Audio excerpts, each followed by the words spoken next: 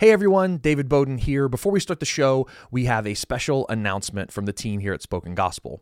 As we approach our summer film block, we're filming our final introductions for our whole project on the Bible, including books of the Bible like the book of Revelation and Chronicles, and it's going to be an amazing time.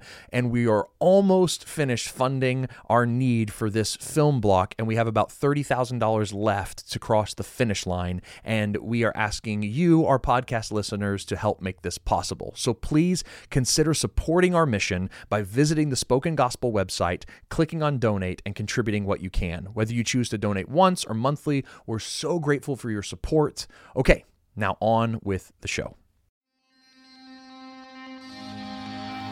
Welcome to the Spoken Gospel Podcast. This is our attempt to speak the gospel out of every corner of Scripture. We believe every part of the Bible, Old Testament and New, is about Jesus, and this podcast is our experiment to publicly test that belief.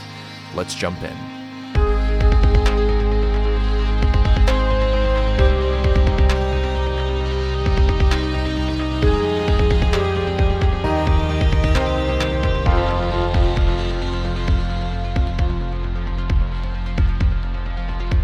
All right, hey everyone. We are really excited to be with you today. I am too. And so is Seth. That's We the and we. me. That's the we. There's actually a third person in here. I was excluding you, and then you added yourself. There's not. There's just two of us. Well, there's third. There is the third person. Megan is here. She's filming, which is awesome. But we are really excited because we are going to be kind of pivoting a little bit of our plan to help accommodate a larger vision for what we have going on at Spoken Gospel. Yes. And so, as some of you might know at this point, we are working at Spoken Gospel to make video introductions to every single book of the Bible. Poetic ones. like yeah. spoken word. That's right. Using spoken word poetry to tell the story. And we are trying to do two things in each video, basically. We are trying to show the book's main theme and then how that theme is fulfilled in Jesus. Yep. And that's what we're trying to do. So we're doing 60 of those. Because there's only 60 books of the Bible. Well, we're familiar with the 66. Oh, there's but 66. Yes. You play dumb real well. I like it. So originally the Hebrew scriptures, like 1st and 2nd Kings were one book, and 1st and 2nd Chronicles were one book. The Bibles were written in Ezra, Hebrew? Nehemiah. Oh my gosh, you're the worst. And then in the New Testament, we're collapsing 1st, 2nd, and 3rd John into one introduction video. That makes sense. And so that's how we got to 60. So we're hoping to have them all done in 3 years, That's fast. which is a lot.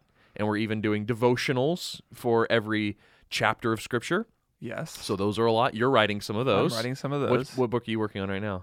Well, I'm supposed to be working on Mark. I don't want to hear that. I don't want to hear that you're supposed to be working on Mark. Well, the goal is not that we just introduce you Right. to the book, but actually help walk you through the entire book in the smaller passages, how each passage, not just the broader themes, point to Jesus, which is where this podcast kind of falls too. Yes. Like how can you engage see all parts of Scripture pointing to Jesus? And so in a 6-minute overview of a whole book and then a little 4 to 5 minute devotional reading of a couple chapters, we just don't have time to go into as much of everything as we want to. And so that's why we're pivoting, is because like we did with Exodus, where we got really granular and focused on small chapters, we want to kind of do that Yes. with the rest of the Bible that we're releasing introductions and devotionals for, but maybe not go as granular. Yes. Right. So the idea is like we'll just be taking larger chunks of Scripture, but Right. doing something very similar that you heard in Exodus. In as Exodus, well. right? So we're interrupting the Psalms a little bit here. We had So many things are happening. It's a lot. So thank you for hanging with us, guys. But we still loved like sitting down and just we felt like we were meditating on the Psalms together, which was really fun. Which we decided we want to continue to That's do. right. So we're gonna like take breaks and like just meditate on a psalm, and we'll release Yeah. those. So we're gonna sprinkle psalms throughout. It'll be a steak of Genesis sprinkled with the salt of the Psalms. Ooh, I like the salt of the Psalter would have been better, but no Well, judgment. You're the poet. And so, to that end, since we've already recorded the Exodus podcasts, and Exodus is the first book we're releasing on the Spoken Gospel, like the whole Spoken Gospel project thing. And the video's coming out. The video's coming out. When? In like a week, February 15th. Awesome. It's so soon. And like all the devos will come out like a month after that, and then in April we'll release Genesis, which is why today we're going to start podcasts on the book of Genesis, That sounds like a plan. which is going to be great. So it will feel like we're going a little slower at first because we're going to do creation And then fall. and then the fall, and then it'll pick up after that. We're going to do larger pieces of text like all of Abraham's life and all of Isaac's life, all of Jacob's life, all of Joseph's life.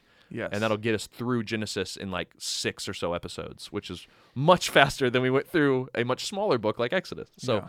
anyway, so that's kind of the vision. So we're really excited to jump into Genesis. So thank you for joining us today. Here we go.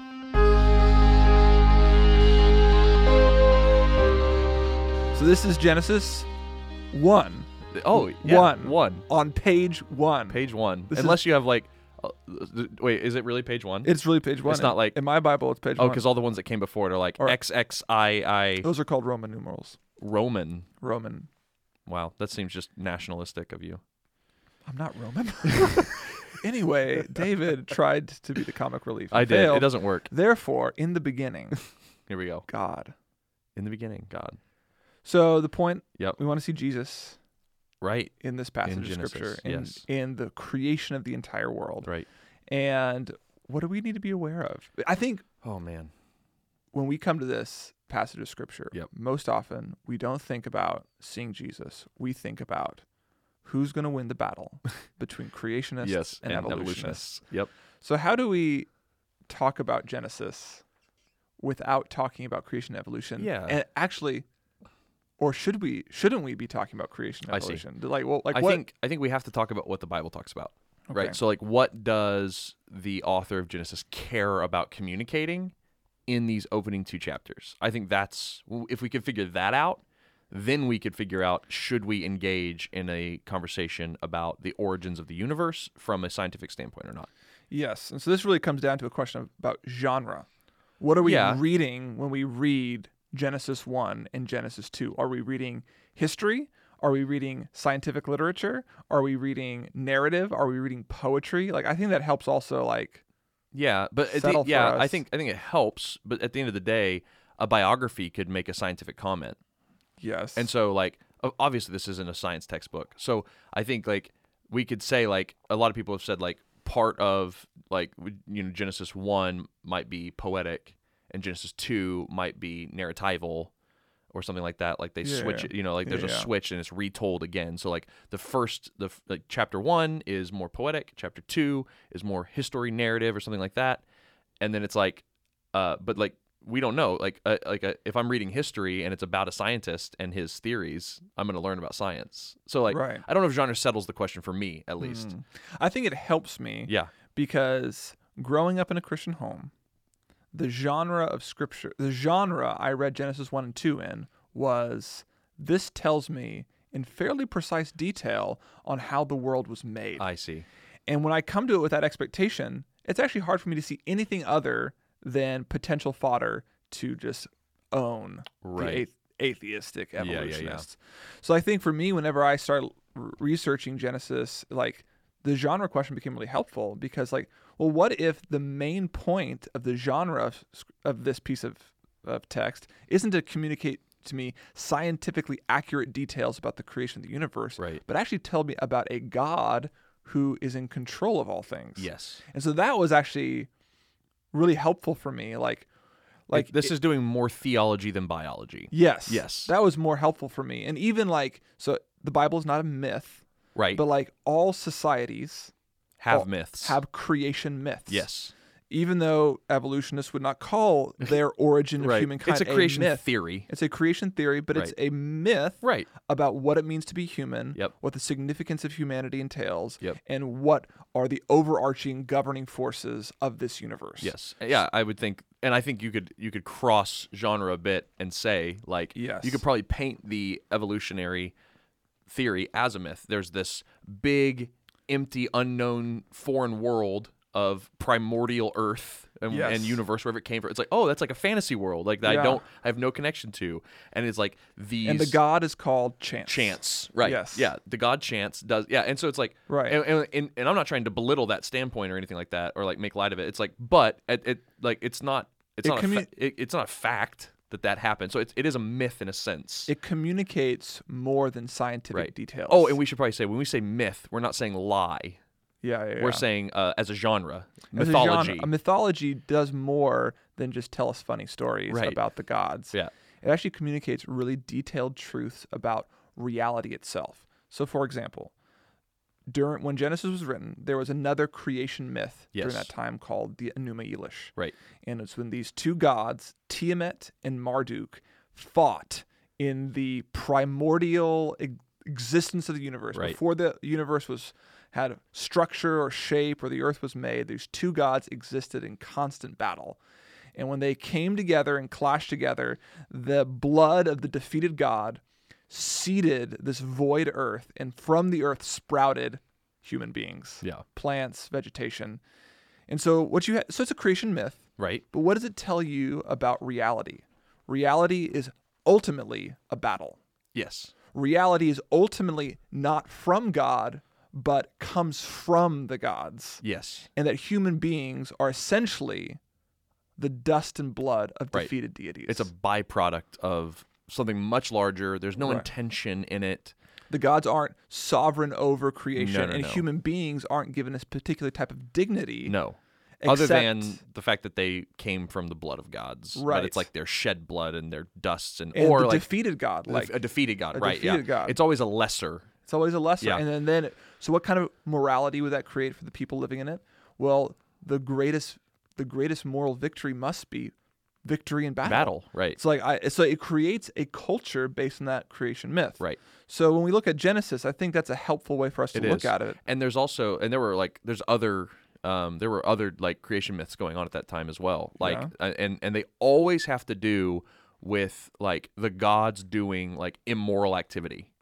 Yeah. One was even had to do with like the semen of a god.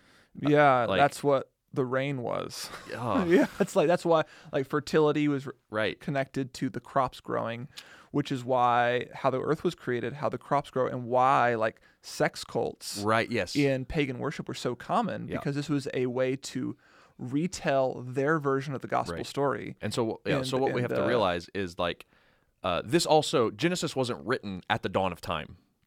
Yes. Like let's just say that. Right. It was written later, like in an embedded culture, surrounded by all these other like civilizations that believed these other myths. And so what Genesis is doing in its new creation narrative is it is showing people a counter myth, right? An Yes. alternate version of how the world was really made. And if you take the traditional conservative Yes. evangelical standpoint, which is this was written by Moses, this is one of the 5 books of Moses called the Torah, then we know that, or we would believe, I believe, that this was revealed to Moses by God, maybe on Mount Sinai. Yes. And so, like, God is saying, I know you guys just came out of Egypt. There's all these creation myths. You're about to go into Canaan where there's all these other creation myths. Let me tell you something that will counteract that and will give you an Yes. alternative narrative, not so you can go, oh, we know how the world was actually made. Right? Right. Like day by day by day, But step let by me step. give you a myth, a worldview is probably the best. worldview is Let me helpful. give you a worldview that helps you engage with Yes. the world you're about to Right, enter. yes. So I think if you imagine like the origin of the species, the first line of the origin of the species Charles Darwin. Yep. is, I will give you a brief sketch, the progress of opinion on the origin of species. That's the first line of the origin Okay. of species. So he's like, let me give you a history on Yep. what we've thought up to this point. Mm-hmm. If the Bible is being rewritten today, I think what the biblical author, this hypothetical biblical author would do is like, he would steal language of that. He's like, let me tell you how the opinions of the world are Right. the origin of the species. Yeah. And then he would go on and subvert all our expectations about what it means to be human, Yes. what it means to live in the world, what the most powerful forces are. Yep. And I think that's what Genesis That is what wanted Genesis, to it's do. deconstructing other worldviews Yes. to show something very particular, that Yahweh, God himself. God himself, is sovereignly, intentionally, intimately in control of the world Yes. and all creation, and that he has, and then also something about the dignity of man, which we'll get into. Which I think is what somebody said this, in the beginning, God. Yeah. Is the first phrase in the entire Bible. In the beginning, God. Not in the beginning, man, in the beginning, processes, in the beginning, chaos, in the beginning, myself, but Right. in the beginning, God. Yeah. And I mean, that's kind of an incomplete sentence. In the beginning, Right. God created. Yeah. But I think it's a helpful like rubric for us to think, like what we're being introduced to in Genesis 1 and 2 is that in the beginning, God. Right. The main character is God, his action, what he does, what he accomplishes, what he's able to do, and what he decides to do based on his power. Yeah. So what does that tell us right off the bat then about this God? I guess would be a good thing. He's not this this deity floating around in some other cosmological space, slaying other deities, and we happen to be a byproduct. There's this counter myth. Who is this God then? Like, In the beginning, God created the heavens and the earth. Hmm. So the first thing we're told is that the creation of our planet, of our universe, of the stars, is God's artistry. yeah, Like what we see in the world is something beautiful and good from God's hand, which is this other theme that goes throughout the Genesis story. It is good. right. It was good. It was good. It was very good. Yeah, Like, the first thing we learn about God is that God makes beautiful things. God can create, and the Mhm. things that he creates are beautiful. yeah. Well, that's really good. And so Yeah. it shows an intentionality. Yeah. It shows that God cares about beauty. It shows that things that are here aren't accidents. And so it's like it shows that there's some kind of plan in place, right? It doesn't have to be like a Yes. capital P plan where it's like, everything's foreordained. I'm not trying to go there. Right. Obviously, I think you can, and I think some of the New Testament authors do that. Right.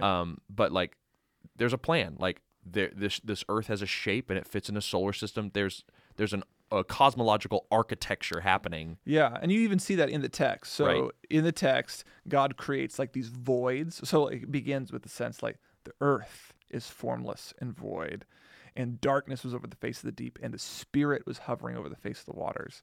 And then what God does is he creates these voids from the void. He creates the sky, he creates the heavens, he creates the oceans, he creates the land, and then he fills the voids Right. with stars and fish and birds and people. Right. So he's like the God who takes voids, who creates space, and then fills those spaces. Yeah. Like there's no part of creation of the universe that's outside of God's control. Both the void and what fills the void are his.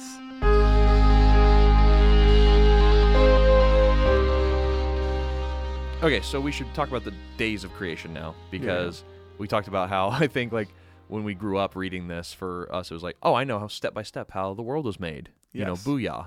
Yeah. And so I think one thing that we could immediately notice, which is what you already talked about, which is in the first half, days 1 to 3, or is it days 1 to 2, I think, you have God making voids, making spaces, and then on the rest of the days, 3 to 6, he fills them. Yes. Right, so he makes the sky, and then he puts planets and stars in it. Yes. He makes the waters, and then he fills it with fish. He makes the land, and he puts vegetables and animals and man on it. Yes. So, And although man is also like a separate thing. category. Right. But Yeah.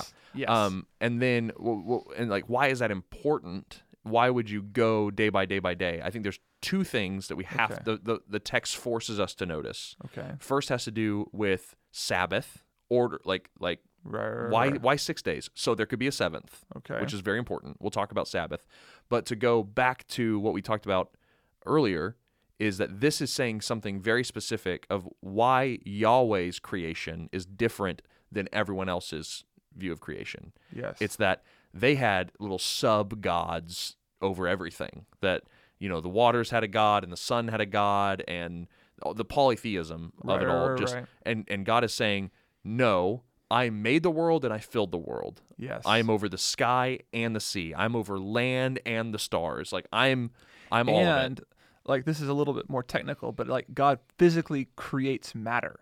Yeah. So like he's like, so ex nihilo. Yep, which is out of nothing. Out Latin of for nothing. out of But like, nothing. so in the Pneuma Elish, the only way that humans are created is from the matter of gods. the matter of gods that have already been created. Right. But God himself creates the thing from which we are created from. which is totally foreign to Like- the ancient mind. yes. Yeah, So absolutely. this is like category blowing. Wait, there is a God who creates the gods? Right. That's like, Yes, right. that's That's really mind-blowing. good. Yeah. That's really good. Yeah. And he doesn't lose anything in himself to do so. There's no inner battle within God. He doesn't have to slaughter some other thing to make it. He just does it. So like, what are we learning about the nature of God? He is way more powerful than the gods that we know about. Right. Right. That's exactly right. And he's even more powerful. I said like this is a concept completely foreign to the ancient mind. This is a concept completely foreign to the modern mind. That something can come from nothing breaks all our scientific categories. Right. Right. Which is like that's starting to tiptoe into the evolution creation debate. But at the end of the day, the Bible doesn't let us get away from in the beginning there was nothing but God. And so, like, then it can spiral into other theories, and that's not what we're concerned about right now. My current favorite scientific theory is that nothing actually has things in it. What? So, like there's a book out there, so like, why is there something rather than nothing? So these philosophers and scientists debating it. Yeah. And like, there are theories about what does it mean for there to be nothing? Like, our conception of nothing is blankness, but what if our conception of nothing actually has things in it? Right. It's like theoretical mathematics. Yes. They talk about the concept of zero containing no numerical worth, but having value and like having a concept. Right. Yeah. But so the point we're making is that the point we're making is like the idea that there was nothing and then there was something is difficult conceptually for humans from ancient and modern to affirm or to understand. And that's the point. Is that Yahweh breaks our categories. Yes. Like the God who makes the world should break all our categories. And like, great. That's a good place to start. So I think that's one thing to point out about the days of creation. Other than the Sabbath, is there anything else that you were like, oh, I really loved this as I was studying? I think maybe... So the order of creation is different in Genesis 1 and then Genesis 2. We should talk about that. And why? Oh, yeah. Right. Well, we answered it already. Is he's telling parallel accounts, right? Of the author, I should say, is telling parallel accounts of the same event using two different genres to talk about it. Okay. And so the first is more poetic, right? And the second is more like, so there was this garden, and then this is what God did in it, and then he found man. I've always read them the other way around. Oh, okay. Like the first one's like the narrative, like here's what happened, here's what God did, right? And the second one zooms in on this individual and the creation of his wife, and there's actually poetry in it. Right. Bone of my bones, flesh of my flesh. Like there's like a song sung in it. So what you're saying is what we need to understand is Genesis 1 and Genesis 2 are not meant to show us a literal sequence of events. Right. Because if you look at Genesis 1 and Genesis 2, they're actually a different sequence of events. Right. He's not concerned with sequence. What he's concerned about is God. Right. And us understanding who God is and who we are in relationship to him. Apart from these other cultural myths and creation myths. Right. And so he's not so much concerned that you just put your stake in the ground that God separated the vault of the sky from the sea before he made seed-bearing plants. Like, that's not what he's concerned about. He's concerned that you know that the same God did it all. Yes. That's his concern. Yes. And then when we zoom in, we kind of get this more intimate, like, version of this.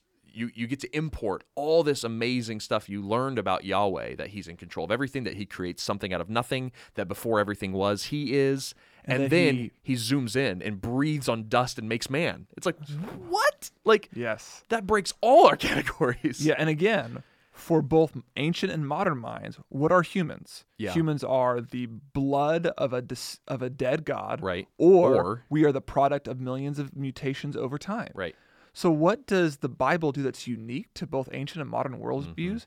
It gives us a dignity, that intentionality. An intentionality. It's like either by divine chance or cosmic chance we were made. Yes. From every other worldview. And it's like only the Bible comes and subverts that and says you were made intentionally, not by chance. Right. Yeah. And we all have an intuition that that's the case. Like the current, like the reason for social justice and civil rights movement and the equal rights, like that is based on the idea that we are assumed dignity. Assumed dignity. But that worldview of assumed dignity only comes from Scripture. Right. It doesn't come from naturalism. It doesn't come from ancient texts. It doesn't come from paganism. It comes from Christianity. Right.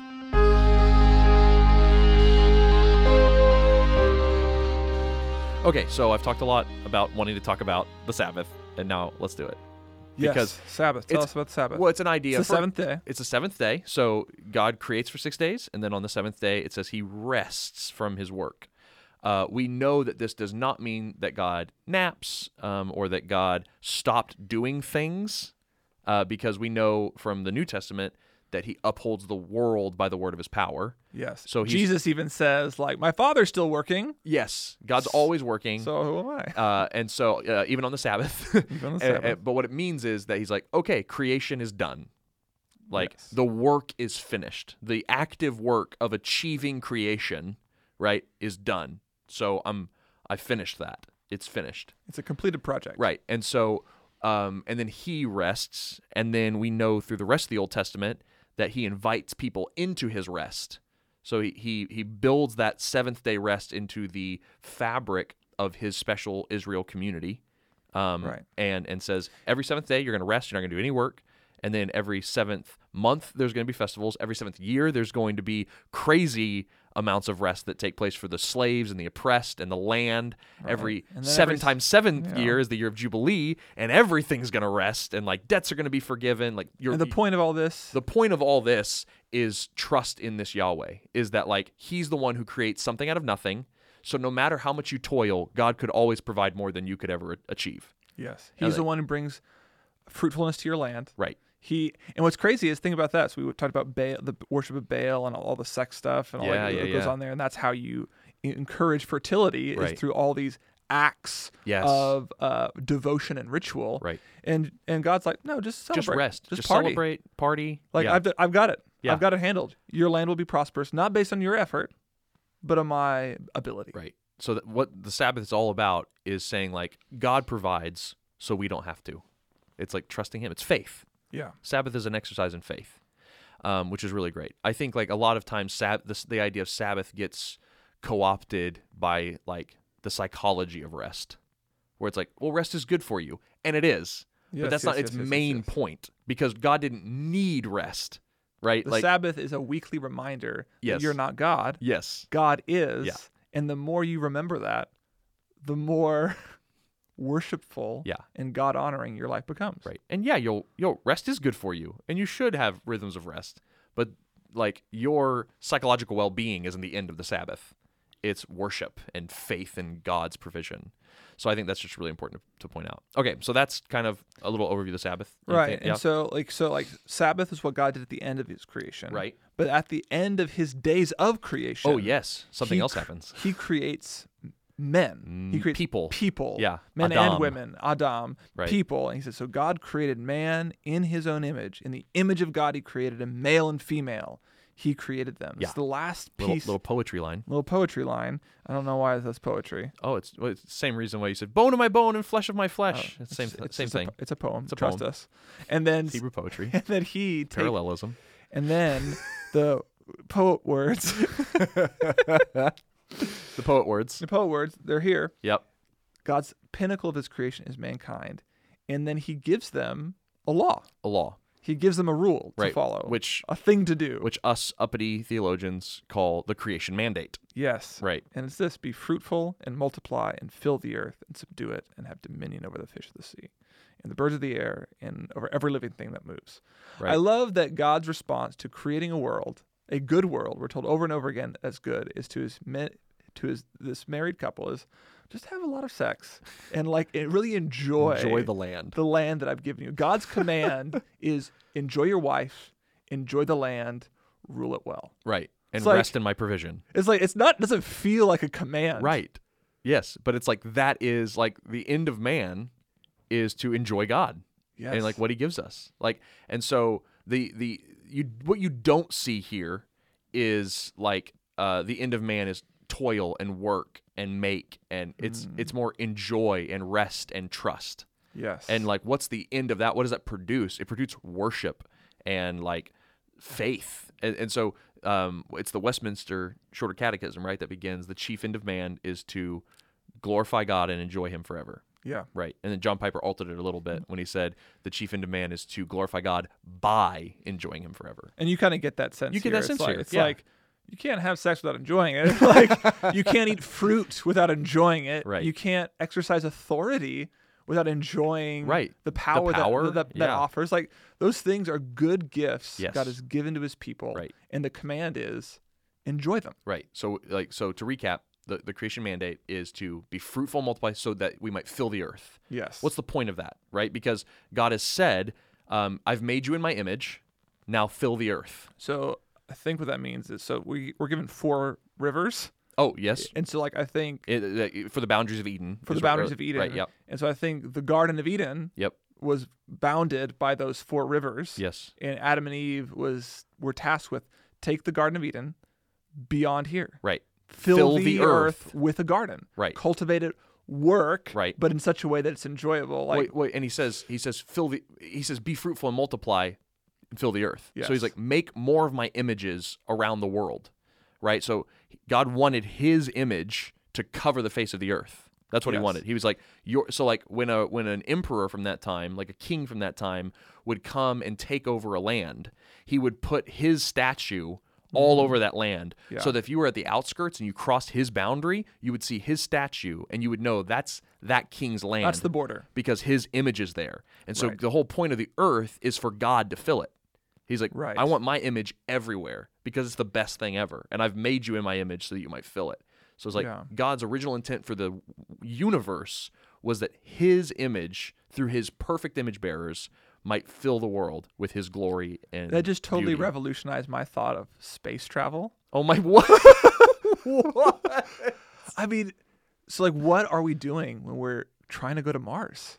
Oh my gosh. I get what you're saying now. We're putting Our image. the image of God. Oh, okay. Yeah. I thought like from a sinful point. But no, but like Right.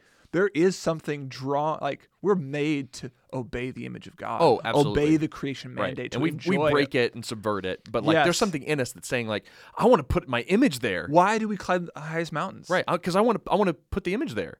Why are we going to Mars? Right. It's because there's something in us. There's that a creation says- mandate in There's us. a creation mandate that says the glory of God will touch every part of this universe. That's cool. That's really cool. I like that. So that's the be fruitful, multiply part, and then have dominion, right, over this world. So dominion feels almost It does. strange here, but I think there's another behind the scenes idea operating Okay. that will help us, Great. called the divine council. Oh, here we go. Oh no. Oh boy. Like, so why a garden? Why is the image that God chose to place a garden? And then also another thing why is like this garden also a mountain? Right. So if you read your Bible, this Garden of Eden will Is be also later called a mountain. the Mount of the Lord, Mount of the Mount Lord. Zion, Mount like Zion. Mount, Yep. like the Mount God's of holy temple is on the mountain. Right. And it's always referring back to Eden. So why is that? Yeah. And so I think the reason Yep. that is the case is because In this ancient Near East culture.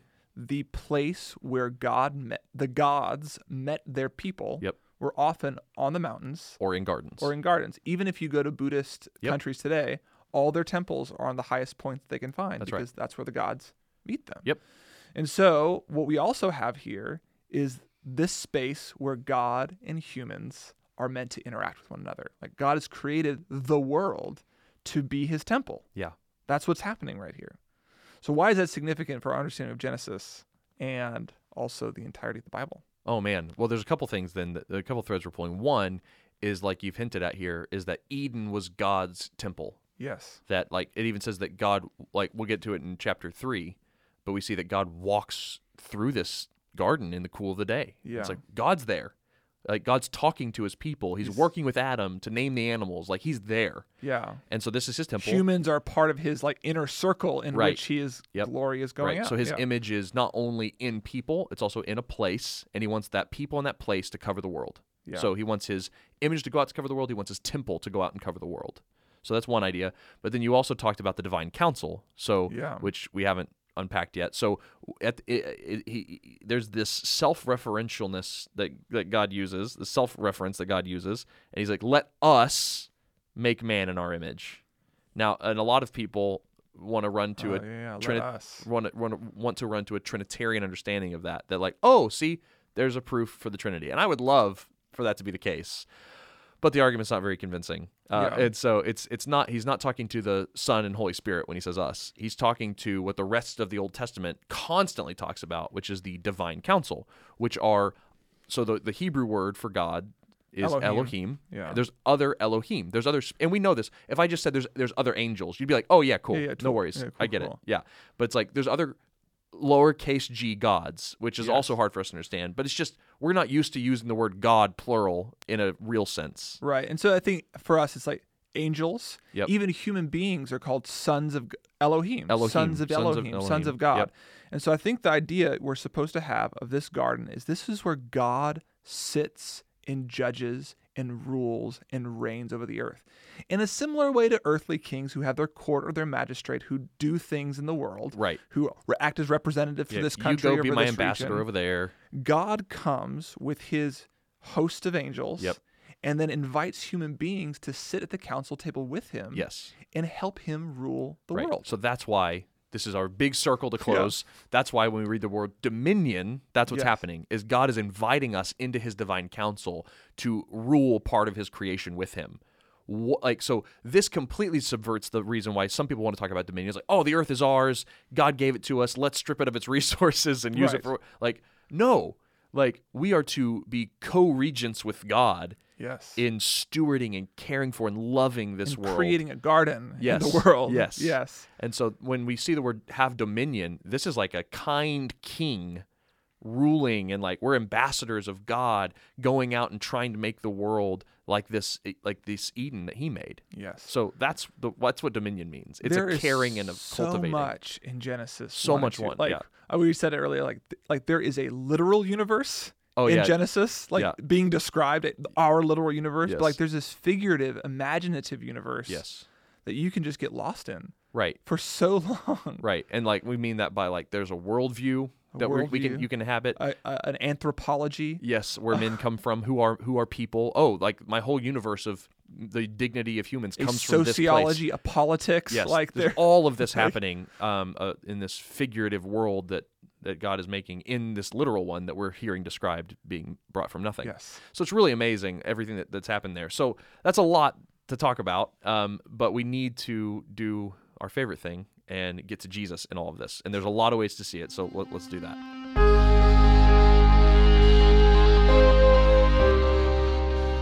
Okay, so let's see Jesus in Yeah. Genesis 1. We have to be selective because there's just we've been selective in what we've brought up. Right. So we're going to try to close the loops on all five things. on that all we've- five things that we've brought up. So the first thing we looked at was that in the beginning God created. And in John 1, Yeah. in the beginning, Was the Word, and the Word was with God, and the Word was God. yes. So who made the world?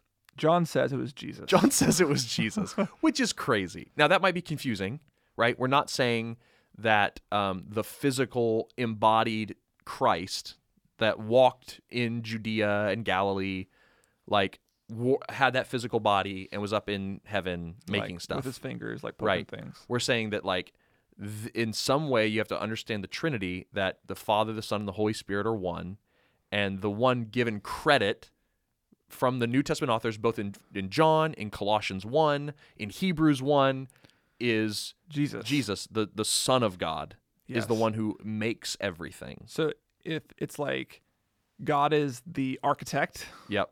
Jesus is in one sense the contractor, The one who and builds the it Holy all. Spirit hovering over the face of the waters Is the the builder, foreman. Yeah, Yeah. It's like, Right, it's yeah. like there's this like I don't know if that's helpful, but Yeah, like that's right. what's happening. Like Yes. God said, "Let there be light." Yep.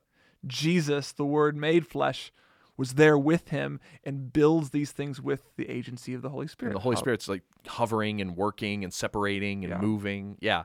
So it's a Trinitarian work, but the one that is preeminently named all throughout, especially in the New Testament, is the Son of God. He upholds the world by Right. the word of his power. Right. So what does this tell us about the gospel then? About the death, burial, and resurrection of Jesus?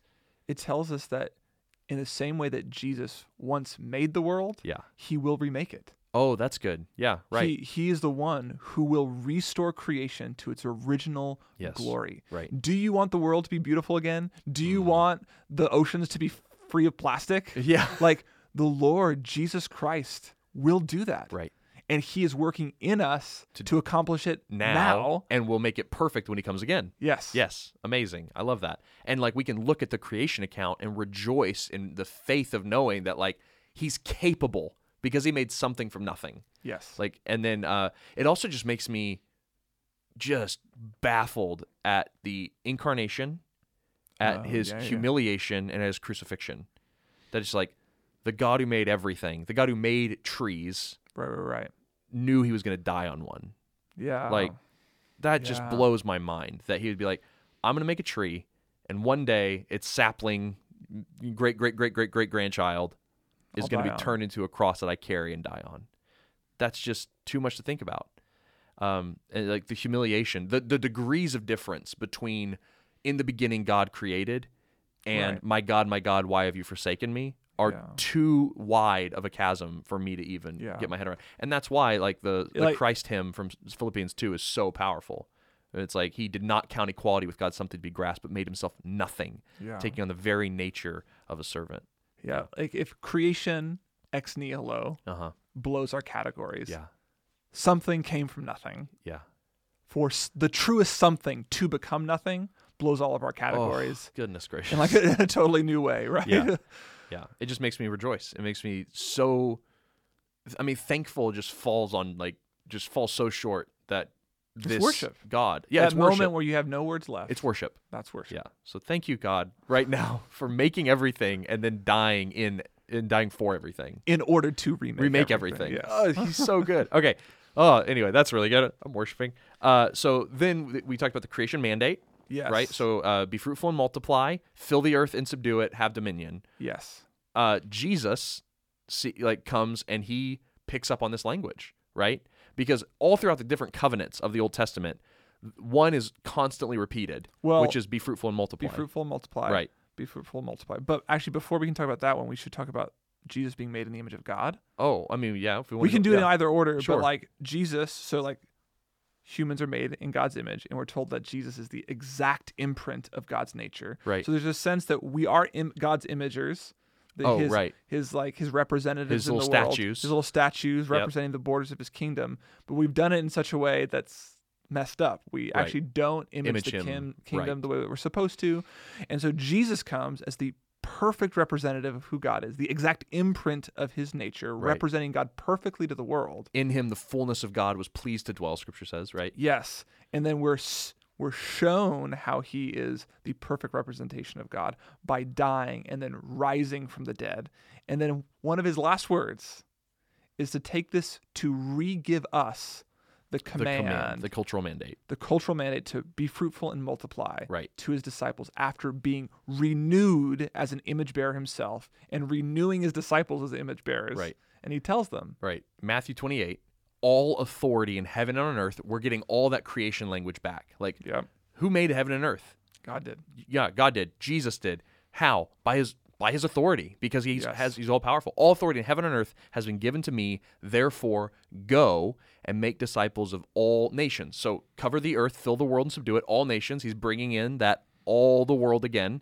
And make disciples of all nations, right? Baptizing them in the name of the Father, the Son, and the Holy Spirit, teaching them to obey all that I've commanded. That goes back to the cultural mandate, like just obey these commands and live with me, enjoy. Like, so he's recapping all of Genesis 1 and 2 in the Great Commission. And what I love is he bookends it with all authority has been given to me. Right, yes. And then go and do all these things. Yep. And I will be with you. And so I think I don't hear that command as a great of a joy as I hear be fruitful and multiply. Oh, ow.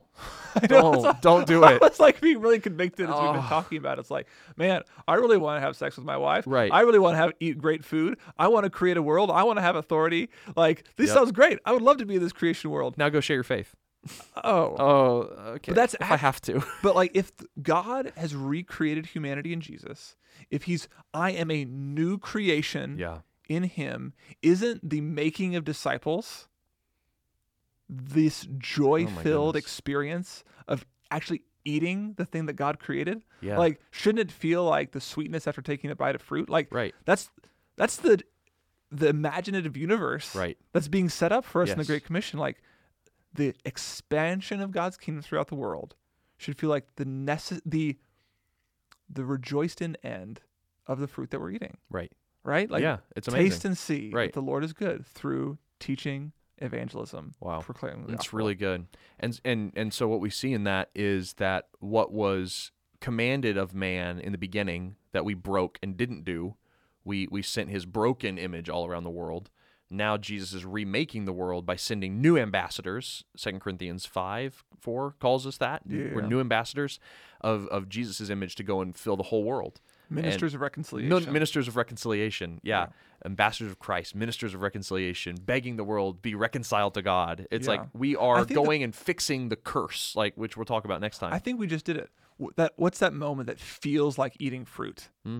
It's when you are looking at Jesus in the Bible and you're like, I have no other words. We just did it. Oh, we did. We just did Right. it. Like, what is that necessary end? Communicating the beauty of the gospel to people other than yourself. Yeah. And like, I know what it's like to imbibe it like on my own, and Right. like enjoy the sweetness of Jesus and what he's done on my own.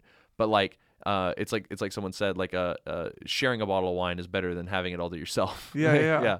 And so I just think, I mean, like even that, like I think this idea, like I want to keep pushing on this because I think it's really good. Because I think one of the things that's been kind of transformative in even my own evangelism with other people, not that I'm great at it, but it's just sharing how Jesus has been good to me with people that don't believe in Jesus isn't necessarily like the most surefire way to get a conversion card filled, but it's like, it feels more true to the creation mandate. Yeah. When I sit across from my gay friend and say, man, here's how the Lord really convicted me of my sin with my wife and showed me how he was better. Right. Like that just feels, Yeah. one, less artificial. Yes. Like, let me share with you the Romans road. Right. But two, it feels like I'm tasting something beautiful. Right. And offering a wine for my friend to enjoy It's with like, me. oh my gosh, have you tasted this? Try this. It's Right. so good. Oh no, I'm okay. Yeah. Like that's like that, you know, or it's like, oh yeah, that does look good. Let me try. Yeah, that's very different. Very different view of evangelism than I think about. Yeah. Often. All right, we got to move on. Move on. So we've talked about the Great Commission. We've talked about Jesus is the image of God. We've talked about how Jesus made the world. We've also kind of talked about the whole idea of the cosmic temple, right? How the whole point of creation was for God's image and presence to fill the world. Yes. So we said that Jesus is going to come back and remake everything. Yes. And like in Revelation, we see him at the end of Revelation coming and filling the whole world with his glory. Habakkuk prophesies that the world will be filled with the glory of God as waters cover the sea. Right. Which is like, wait, how do waters cover? They're the same thing. And it's like, exactly.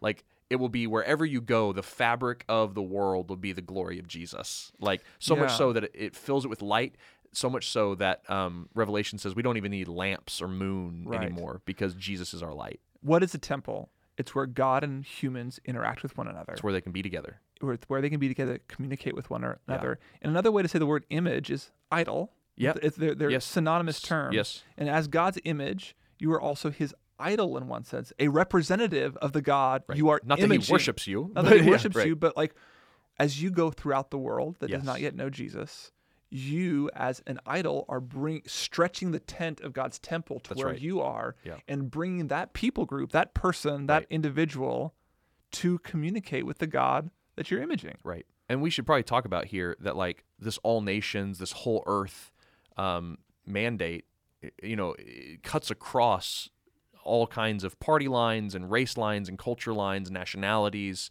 that as people who live in the kingdom of God, who have one king, you know, serve one allegiance, we do not and cannot look at race, country boundaries, you know, borders the same way that the world does. No. Because we are called to all nations to see them with the same dignity we have as made in the image of God, and to bring to them the sweet wine of the cultural mandate that Jesus has given us. And in this, going back to this divine counsel, we will experience opposition. Right, that's right. This is and so when all authority has been given to Jesus, therefore go in his authority. Like, what is one of the consistent theme Paul picks up in his letters? You have dominion over the principalities and powers. The battle you're fighting isn't against flesh and blood. Right. It's not about national boundary lines. It's not about ethnicity. It's about the spiritual forces of this world. And so there once was a time when we were in the garden, in God's divine counsel, sitting in his council chambers around his round table. Yep. We lost that. In Christ, we get it back. And we are actually pushing back the darkness with an authority that comes from sitting at that table. Right. So like we're in occupied territory now.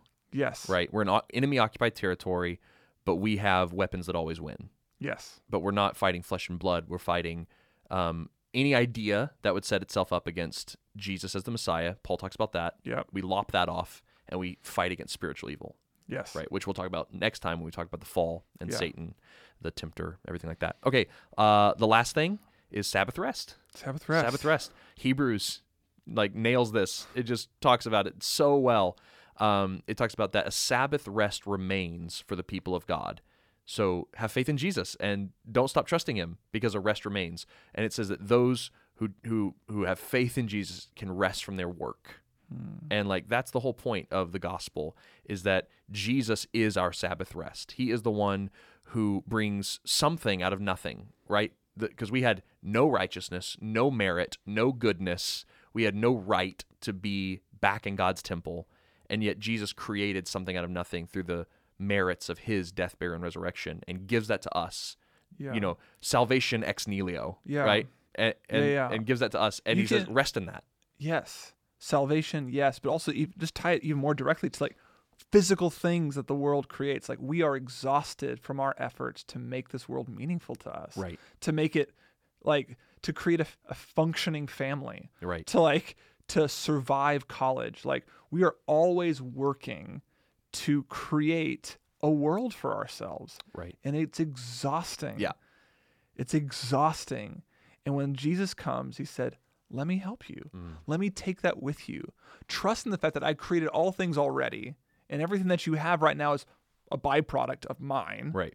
And when you fall asleep on Saturday morning or take a nap on Saturday afternoon, Yep. I will continue the work that you've already begun. The imaging work of extending the boundaries of the garden through intellectual endeavor, family relationships, just whatever, I will do while you're sleeping. Right. And we can pick up on, Jesus picks up on this idea in the Sermon on the Mount when he talks about worrying about what you're going to eat and what you're going to wear, right? He's like, man, God provides for the sparrow and for grass. You know, he's a provider. So chill out, rest. I always trust. get tripped up on that one because it sounds kind of prosperity gospel-y, but that's a real promise. Do you believe in Jesus? He will provide food for you. Yeah. Are you poor? Jesus will make sure you eat tomorrow. Right. What? Not on your own merits. Yeah. On his. That's the difference with the prosperity gospel. Yeah. It's not well, insofar as you believe. Right. It's no, it's his merit. He did the voided universe did not believe in God, and then it was made. It had nothing to offer. Man, yeah. There is a literal and figurative universe in this passage. Yeah. And it's all about Jesus. Yeah, Jesus fills all of it. And there's a lot. I wish we could keep talking about it, but I think that's good for an opening Genesis episode. Well, thank you guys so much for listening. It's been awesome. We're excited to release the whole book of Genesis and work through this with you. Yeah, we're still a new podcast. You should tell us your friends about it. Tell your friends. Us. Yep, like us. If you haven't left a review, please leave a review on whatever podcast app you listen on. It helps Send us us a an ton. email of how you saw Jesus in this passage. Yeah, info@spokengospel.com if you want to email us. We really appreciate you guys listening. The Genesis introduction will come out in April, and devotionals will come out soon after that, and this podcast will be there too. Be there too, just All right. a little friend. A little friend helping you through Scripture. Awesome, guys. Well, have a great week, and we'll see you next week.